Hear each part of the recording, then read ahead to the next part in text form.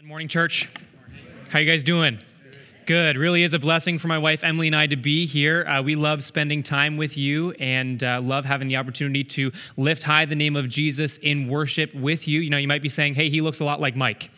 And I get that a lot. I do. And Mike and Ange have been nothing less than instrumental in both Emily and I's lives. And Mike was probably the biggest source of discipleship that I've had in my life, and really kind of got me on track for ministry. He was our youth pastor for a number of years, and he actually married Emily and I, and so it really is a blessing for me to be here to fill the pulpit and give him a well-deserved break this week, right? And so it's really a blessing to be here, to be able to do that and to open up God's word with you. We really do love Mike and Ange, and it's also been super cool for us to hear about what God has been doing in this church, in your lives, and to hear of the passion that you have for his word and for the mission that he has called you to. And that's actually what we're going to be talking about a little bit this morning. So if you have your Bibles, we'd love for you to open them up to Acts chapter 4, which is where we'll spend our time in God's word this morning. And as you're doing that, I wonder how many of you would say that you're a person who likes to experience things rather than own something new? How many of you would say that's you? Okay, pretty good mix. Well, apparently it actually depends on what generation you're a part of. An article that I read in Forbes magazine not too long ago said this: no ownership, no problem. Why millennials value experiences over owning things. And the premise of the article was that millennials, different than the generations before or even the emerging generation after, place a higher value on an experience than an ownership. Many millennials would rather go and do something, like they'd rather go travel the world than own a house. Or they'd rather get season's tickets to an art gallery or their favorite sport team than they would, say, upgrade their vehicle. Now, whether you'd say that's completely ridiculous or you'd say, yeah, that's kind of me, it made me think that all of us value experience. We all value experience to some degree. Sure, some more than others, but we value experience. We love the super cool concert or the sporting event or the amazing vacation. We love to do something cool or something that we enjoy with the people that we love, don't we? And just as much as we value the experience when we're having it, we also really enjoy telling people about it, don't we? Or it's more like we like posting about it on social media, isn't it? Right? We value experience. And whether we experience something good or bad, we love to tell people about it. Well, the apostles Peter and John, they had had an incredible experience. They had seen the gospel play out right in front of their eyes, and they had responded to that in faith, received the Holy Spirit miraculously, and had their lives changed forever because of it. And that resulted them in having to tell people about it. It resulted in the phrase that is actually the title for the message this morning. In verse 20, the Apostle Peter says, "For we cannot but speak of what we have seen and heard." The experience that they had with Jesus became the driving force in their lives.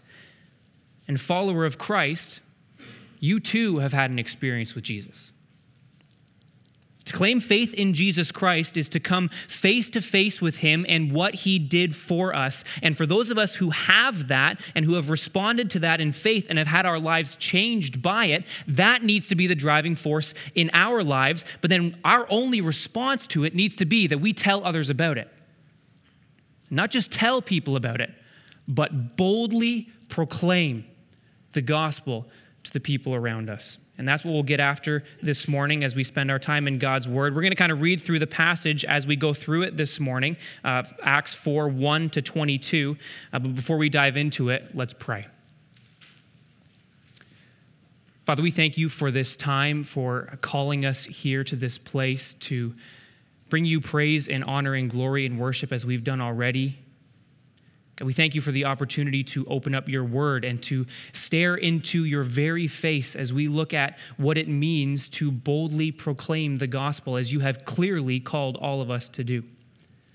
And Father, we pray that as we spend time in your word now and look into it to hear what it has to say to us. I pray, Father, that Spirit, you would move in this place to grant us a greater understanding of these things, but also that, God, you would move to change our hearts for your glory in this place. That your word would go forth and make an impact, and that this church, Harvest Newmarket, will become a place, will become a people that seeks to boldly proclaim the good news of Jesus Christ to those around them. So, Father, would you get all the glory and honor and praise for everything that goes on here this morning? Lead us and guide us, we pray in Jesus' name. Amen. Amen. So the call on our lives as followers of Christ is to boldly proclaim the gospel. And that means a few things for us. And the first thing that we'll see is that to boldly proclaim the gospel means I challenge the status quo in people's lives. I challenge the status quo in people's lives.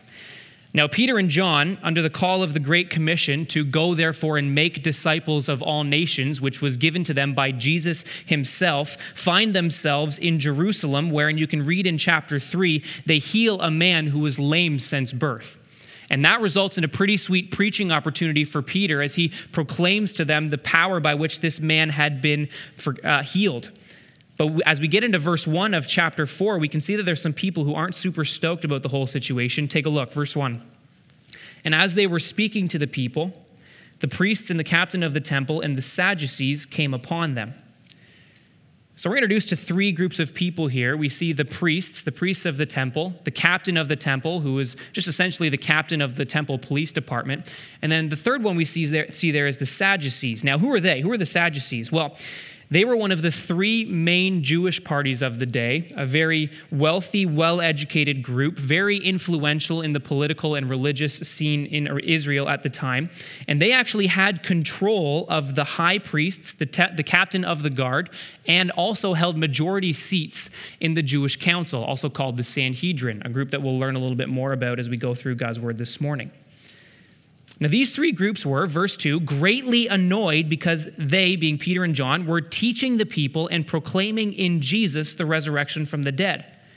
You see, they were upset because what Peter and John were proclaiming was completely contrary to what they believed. See, the Sadducees were known for the hard-line stance that they took on ancient orthodoxy, in that they were completely opposed to any new religious idea or religious thought. They were solely focused on this world and maintaining the status quo here, that they actually denied the notion of a world to come. They thought that it was just the here and now that they needed to live for. They denied the doctrine of a resurrection from the dead, both physically and spiritually, and they weren't interested at all in anything to do with the spiritual realm. Actually, one of the few places that we learn more about the Sadducees is later on in the book of Acts in chapter 23, where we read, "For the Sadducees say there is no resurrection, nor angel, nor spirit." And finally, as wealthy aristocrats, they also closely tied themselves with Rome, who were the ruling powers of the day. And so much so that they affiliated themselves more with the Romans than they did their own people, which, as you can imagine, made them super popular amongst their own people. Not at all. People actually weren't super fond of the Sadducees. And so for them to all of a sudden have these men come preaching about this resurrection from the dead that comes through Jesus Christ, who in their eyes was a criminal and a political threat because he caused such a ruckus amongst the people, they recognized that this posed a threat to them. Because you see, the Sadducees were particularly passionate about keeping things the same. They were so wrapped up in keeping their little thing going. They so badly wanted to control what they thought they had control over. They were so passionate about protecting their misguided beliefs, so selfishly motivated to maintain their sense of normalcy, they completely missed the mark in thinking that it was their duty to maintain the things of old. They attacked anything that stood in the face of that. Verse 3, and they arrested them and put them in custody until the next day, for it was already evening. You see, in every way, The bold proclamation of the gospel from Peter and John challenged the status quo in Israel at this time. And very clearly it made an impact, as we can read in verse 4, that 5,000 men gave their lives to Christ that day. You see, the Sadducees had, by earthly standards, everything going for them. They had a good job, they had power and prestige, they had wealth and responsibility. So all of a sudden, along come Peter and John, and this new teaching that's gaining some heavy traction among the people, and all that they had worked to establish, all that they believed, their way of living their lives as they knew it was challenged. Because you see, that's what the gospel does. It rattled the foundation of everything the Sadducees had built, and feeling threatened by it and unwilling to see if what these guys were saying was true, they launched an attack. You see, we too, apart from Jesus Christ, living in sinfulness, build up our lives around our sinful status quo. And as we build that up, we try to hold on to it with all we have, because the truth of the matter is we love it. We love our sinful status quo. And this is the thing that we as followers of Christ battle against every single day. For you and I, followers of Christ, who have received the gospel and are living it out in our lives in faith, we too, like Peter and John, have a call to boldly proclaim the good news to the people around us. And just like it did for the Sadducees, that will challenge the people who hear it. Because you see, the gospel challenges what we believe to be normal. It upsets the very foundation of who we are as sinful people, as it calls us to die to ourselves and our sinful desires. It calls us to serve others and obey the commands of somebody that we've never even seen before. It calls us to deny the world with its passions and possessions and instead live for something, a promise, a hope of eternal life, of a world and a life so much greater than anything here. The gospel calls us outside of our comfort zone. And let me just say, to be a part of a church plant, to come early on a Sunday morning to set things up, or stay late on one of your days off to tear everything back down, to spend time during the week to prepare for the lesson that you'll give in Harvest Kids, or to lead a small group, you're doing this. You're not settling for comfortability, and many of you here are committed to that, and that's amazing. See, what the gospel calls us to flies directly in the face of everything that we in our sinfulness would choose to do.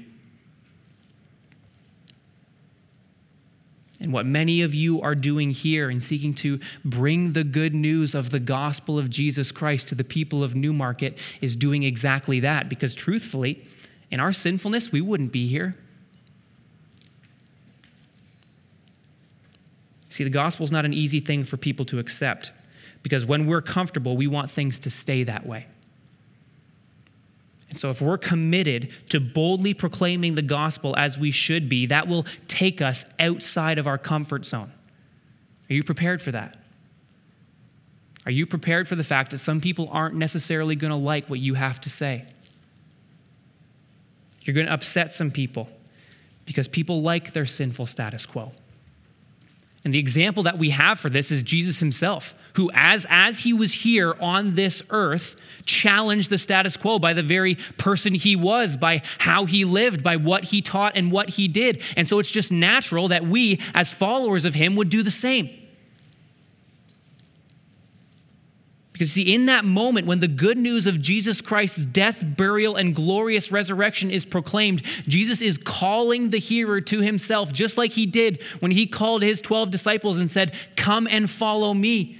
And to follow Jesus is to lose everything that you once knew, to completely deny it, to leave behind the status quo and to commit to walking with him, obeying his commands, living out the words that he spoke. But you see, not everyone will choose that. Because just as the gospel is challenging, it is polarizing.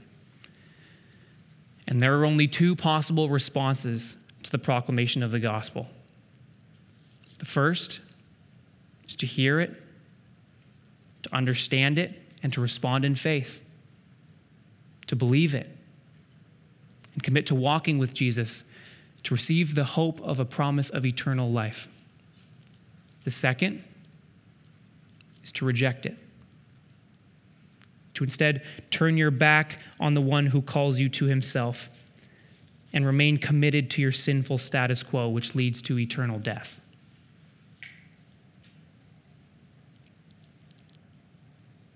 And for us, more and more, as the days seemingly grow darker and darker, the promise that Jesus gave to his disciples and to us should ring in our ears. Jesus said it in John 15. Remember the word I said to you, a servant is not greater than his master. If they persecuted me, they will persecute you. If they kept my word, they will also keep yours. See, as the recipients of the gospel, we serve a master who has gone before us and who has experienced all that we will experience in this world and is our example in every way of how to live here. And he calls us to boldly proclaim his good news, which will challenge the people who hear what we have to say. And even if it should mean that I am persecuted for doing so, I will boldly proclaim the gospel. And when I do it, see this next, I keep Jesus front and center. Keep Jesus front and center. Now, because the Sanhedrin, the Jewish council, remember we spoke of them, only meets in the morning, Peter and John are kept in prison overnight until the next day that they can, verse 5, gather the rulers and elders and scribes together in Jerusalem. So they gather the members of the council who at this time were given power by the Romans to rule in all non-capital cases in Israel, meaning all cases that weren't punishable by death. And in verse 6, we're then introduced to 4 members of the high priestly family. Annas first, who is the father of the 3 men who are listed after him. He served as high priest before.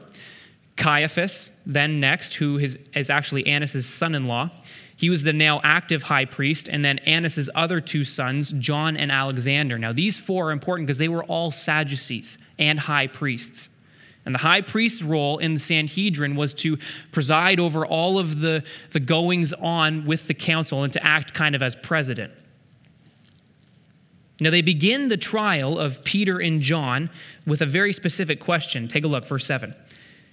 And when they had set them in the midst, they inquired, by what power or by what name did you do this?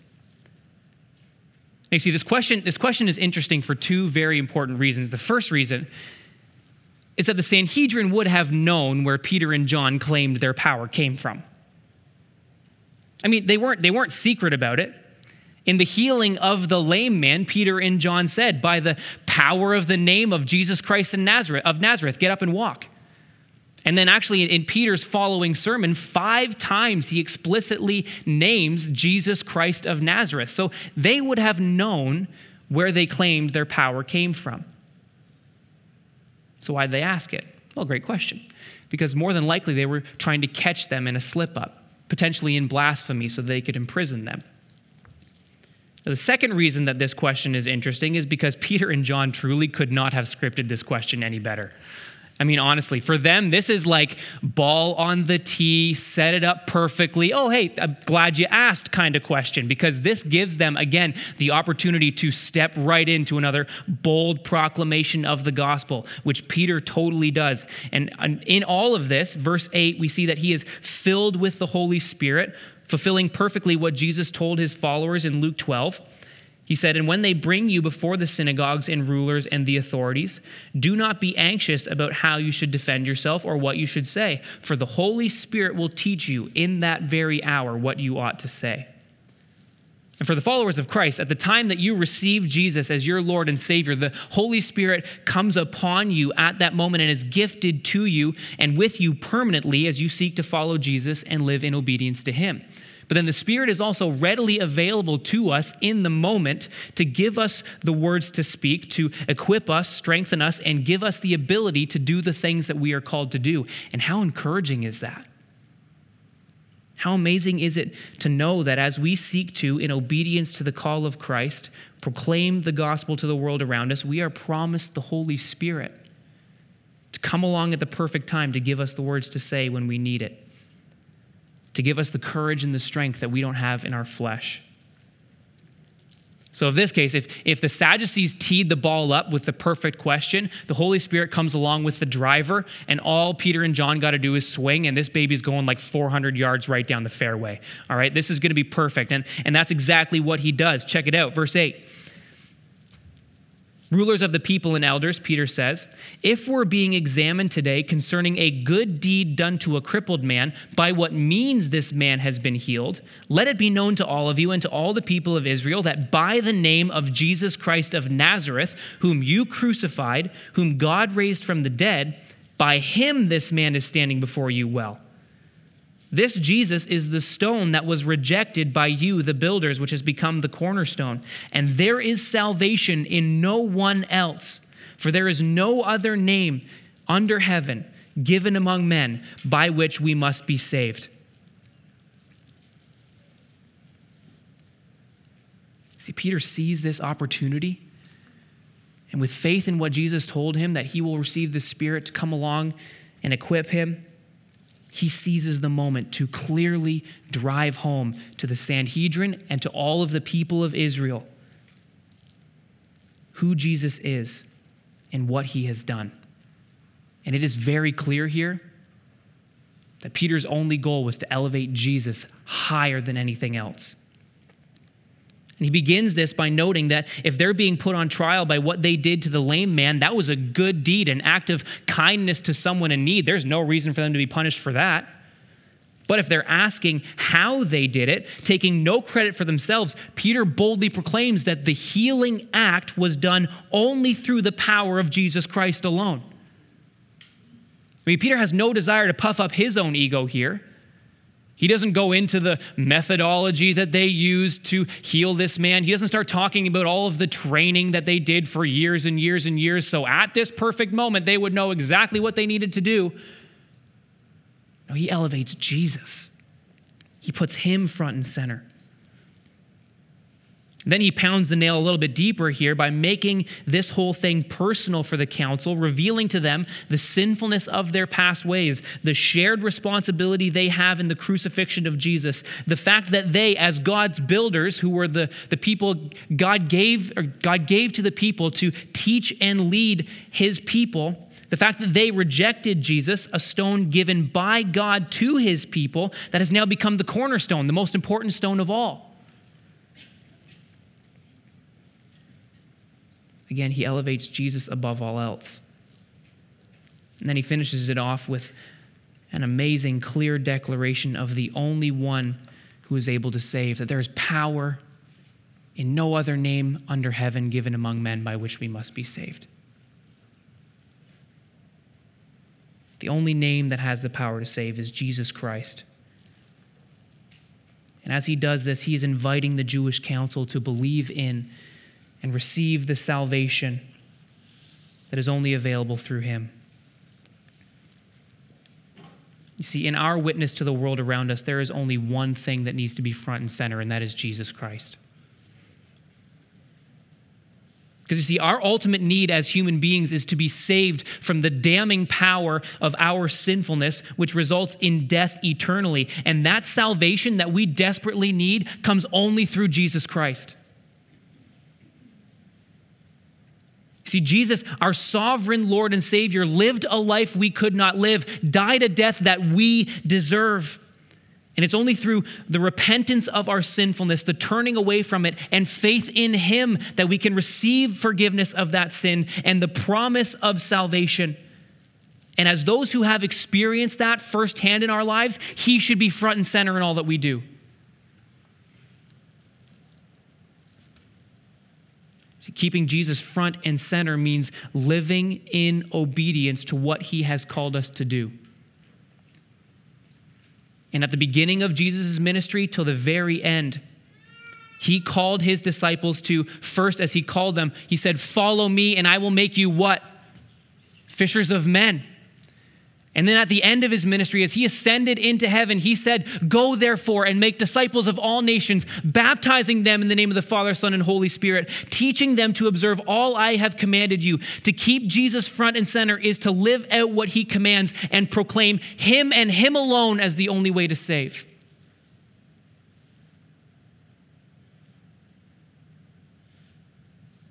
The words that Peter and John spoke and the things they did, they kept Jesus first.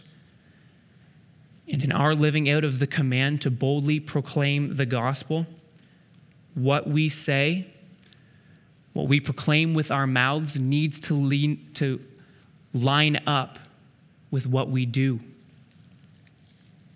We need to carefully consider the Great Commission in light of the Great Commandment, which is to love God and love people. There may be times when the people in your life need to first see you live out the gospel by what you do, the words you choose to use, the attitude you have at work, how you respond to your spouse or your kids, before they ever hear you proclaim the gospel with your mouth.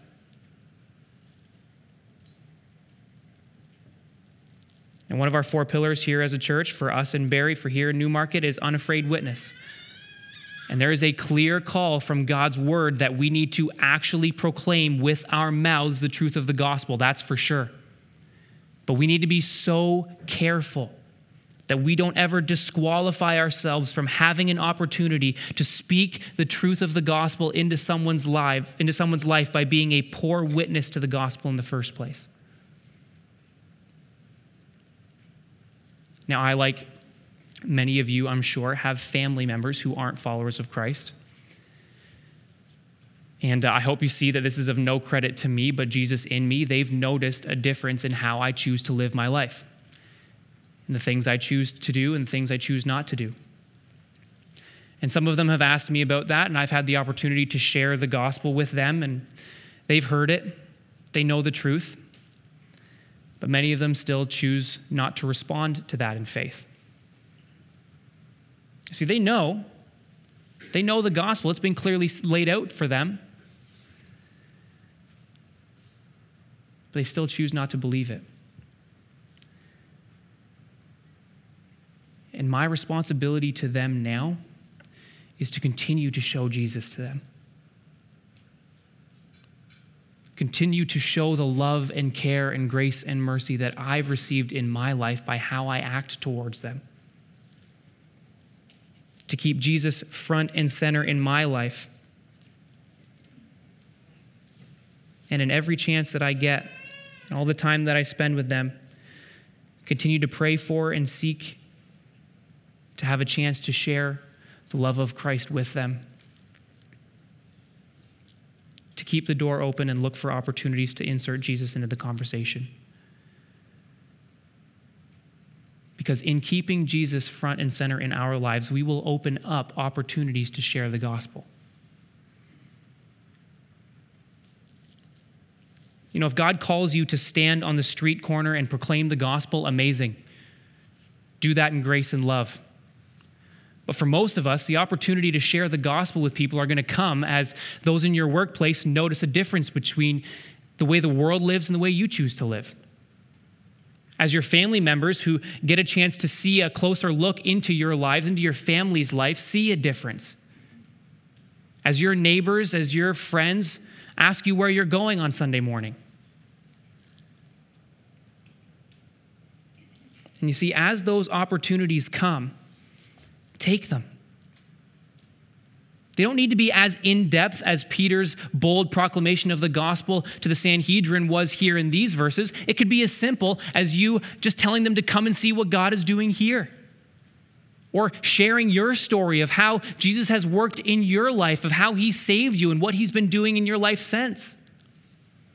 If God gives you the opportunity to lay out the gospel to someone, amazing. Take that. Trust that the Spirit's going to be there to help you. But in all of these things, we need to be watching for these opportunities and then taking them in faith and elevating Jesus and what he has done in our lives above all else, because he and he alone is able to save from the power of sin in our lives. And then what's so important for us in those moments, in those opportunities, is this next thing. I refuse to make any excuses. Peter's bold witness to the council astounds them. Verse 13, now when they saw the boldness of Peter and John and perceived that they were uneducated common men, they were astonished. See, at this time, uneducated common men weren't educated in these deep theological things that Peter and John are talking about here. I mean, how could they understand these things? How could these guys speak so boldly and so clearly about this? Back then, there was no formal training. There was, no basic level of education for all people. There was no high school equivalent for them. More often than not, you found a trade, and that was your life. You trained for that. So it was shocking for these Galilean fishermen to know what they did, but then not only that, to be able to speak so boldly and so clearly as they did. Okay, listen, for us, it doesn't take some uber talented, super gifted, professionally trained person to proclaim the gospel. God can use you and I in that. And so the Sanhedrin realized that the only way these guys could know what they do and proclaim these things as they did was that they recognized they had been with Jesus. And truly, it's impossible for us to imagine how much of an impact being with Jesus for as long as these guys would have had on their lives, how much they would have learned from spending as much time with him as they did. But clearly, the time that they spent under his teaching and his leadership brought them to a greater understanding of these things than all of the time they spent in synagogue or in the temple leading up to that. So in the same way for us, as we spend more time with Jesus, as we're in his word, reading it and understanding it, as we're listening to it preached, as we're discussing it with one another, seeking to live it out in our lives, it will make a marked difference in who we are and what we do. I mean, truly, how awesome would it be if, just by noticing how you act and how you speak, you had people coming up to you on the street saying, hey, you're one of those Jesus freaks, aren't you? Yes, I am. Thank you for noticing. Now let me tell you a little bit about him, right? The time that we spend with Jesus impacts who we are, just like it obviously did for Peter and John. And so in all of this, there was no way that the Sanhedrin could respond. Verse 14, but seeing the man who was healed standing beside them, they had nothing to say in opposition. It was clear that these guys had been with Jesus. And the fact that the man who was healed was actually standing right beside them meant that the Sanhedrin couldn't do anything about it. In verse 16, they say, what shall we do with these men? For that a notable sign has been performed through them is evident to all the inhabitants of Jerusalem, and we cannot deny it. You see, Peter and John made no excuse in the bold proclamation of the gospel. They had every earthly reason to. I mean, they were up against the religious elite of the day who had the best training in these things. They were facing the potential for persecution and prison time. They were up against stiff opposition. But in faithful obedience to the command of Christ, trusting fully in the Spirit for the power to stand and speak, they boldly proclaimed the gospel because the longing of their hearts to be obedient to the one who saved them trumped any possible excuse they could make.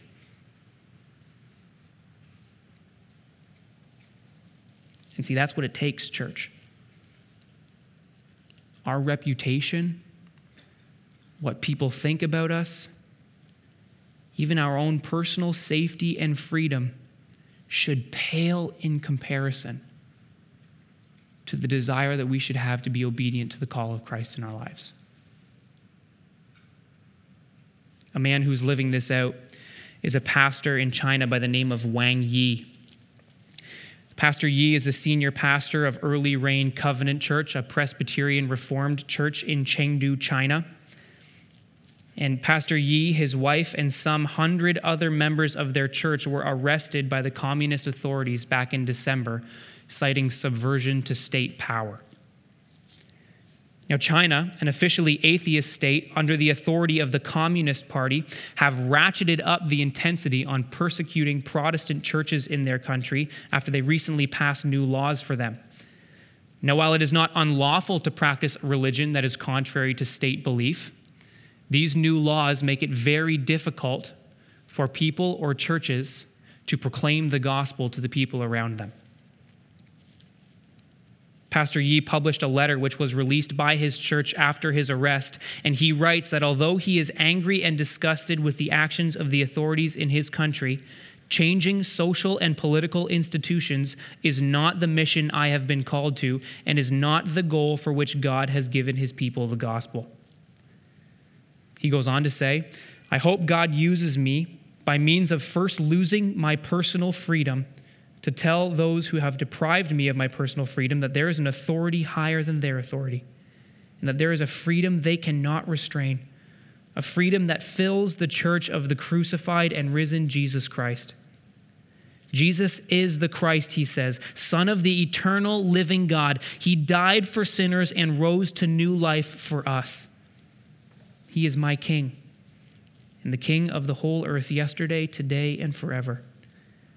I am his servant, and I am imprisoned because of this. I will resist in meekness those who resist God, and I will joyfully violate all laws that violate God's laws. Currently, they don't know where Pastor Yi or his wife are.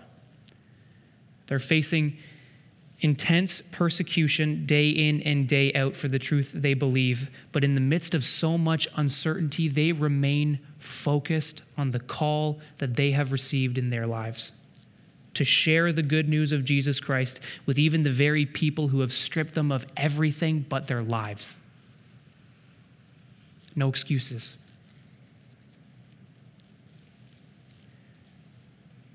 Now, as our passage continues, the council find that there's no way to imprison Peter and John for what has happened, so the only thing they can legally do to shut down the messengers of the gospel is, verse 17, but in order that it may spread no further among the people, let us warn them to speak no more to anyone in this name.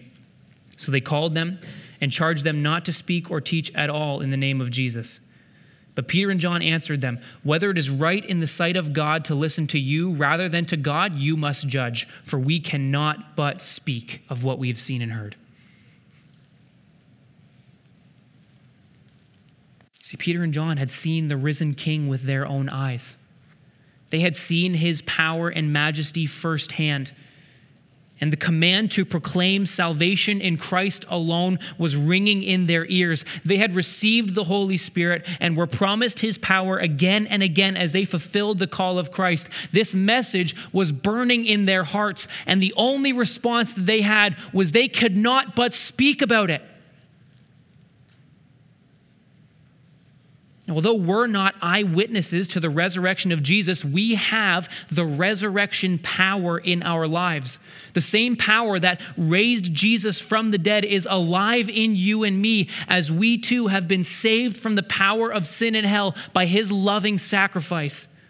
And we too have the promise of life eternal that comes from his glorious resurrection. And no matter what people say about us, no matter what the government may say about us, no matter if we're mocked, shunned, or even if the day comes that we are persecuted for doing so, our response needs to be that we cannot but speak to people about what we have seen Jesus do in our lives and have heard him say in his word.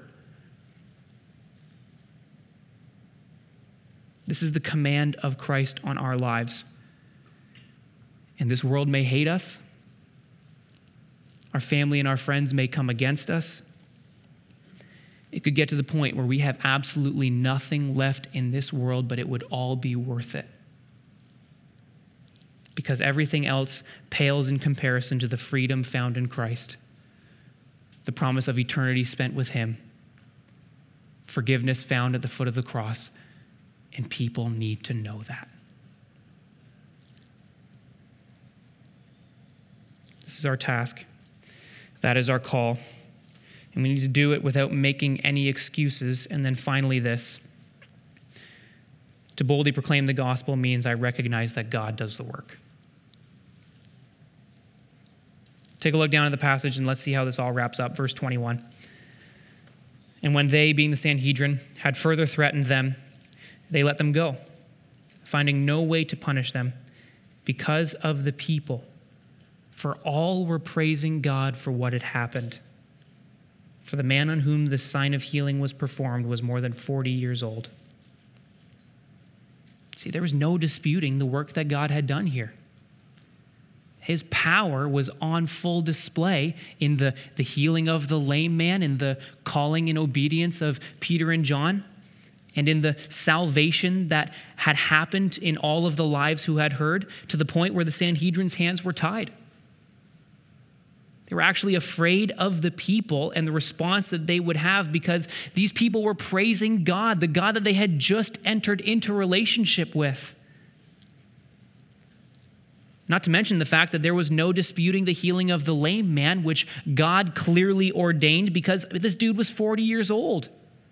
He had been disabled his entire life. There was no way his body could be doing this on his own because, after 40, not really firing on all cylinders. Everybody would have seen this guy begging on their way into the temple, and now all of a sudden he could walk. Completely impossible apart from the power and work of God. The Lord had done an incredible thing on this day, and it was noticed in a powerful and public way. Peter and John had been obedient to the command of Jesus, and God saw fit to bless them by saving many people this day. You see, in the bold proclamation of the gospel, God does the saving work. It's the responsibility of the follower of Christ to be faithfully obedient in proclaiming the good news to the people God puts in our lives and then to trust Him with the results. See, the call of Jesus to make disciples of all nations isn't an optional thing for us. It's a command. It's a necessary part of the life of the follower of Christ. If you've been saved by Him, you will tell people about Him. Right? The evidence of a life truly saved by God, truly impacted by the good news of Jesus Christ, is that you make other truly saved by God, truly impacted by the gospel, disciples of Jesus Christ. We should long that our churches are a place where we make disciples who make disciples. See, we bring the heart that's been changed by the gospel and the desire to live in obedience. The Spirit comes along to provide the ability and the words to say, and God brings the results.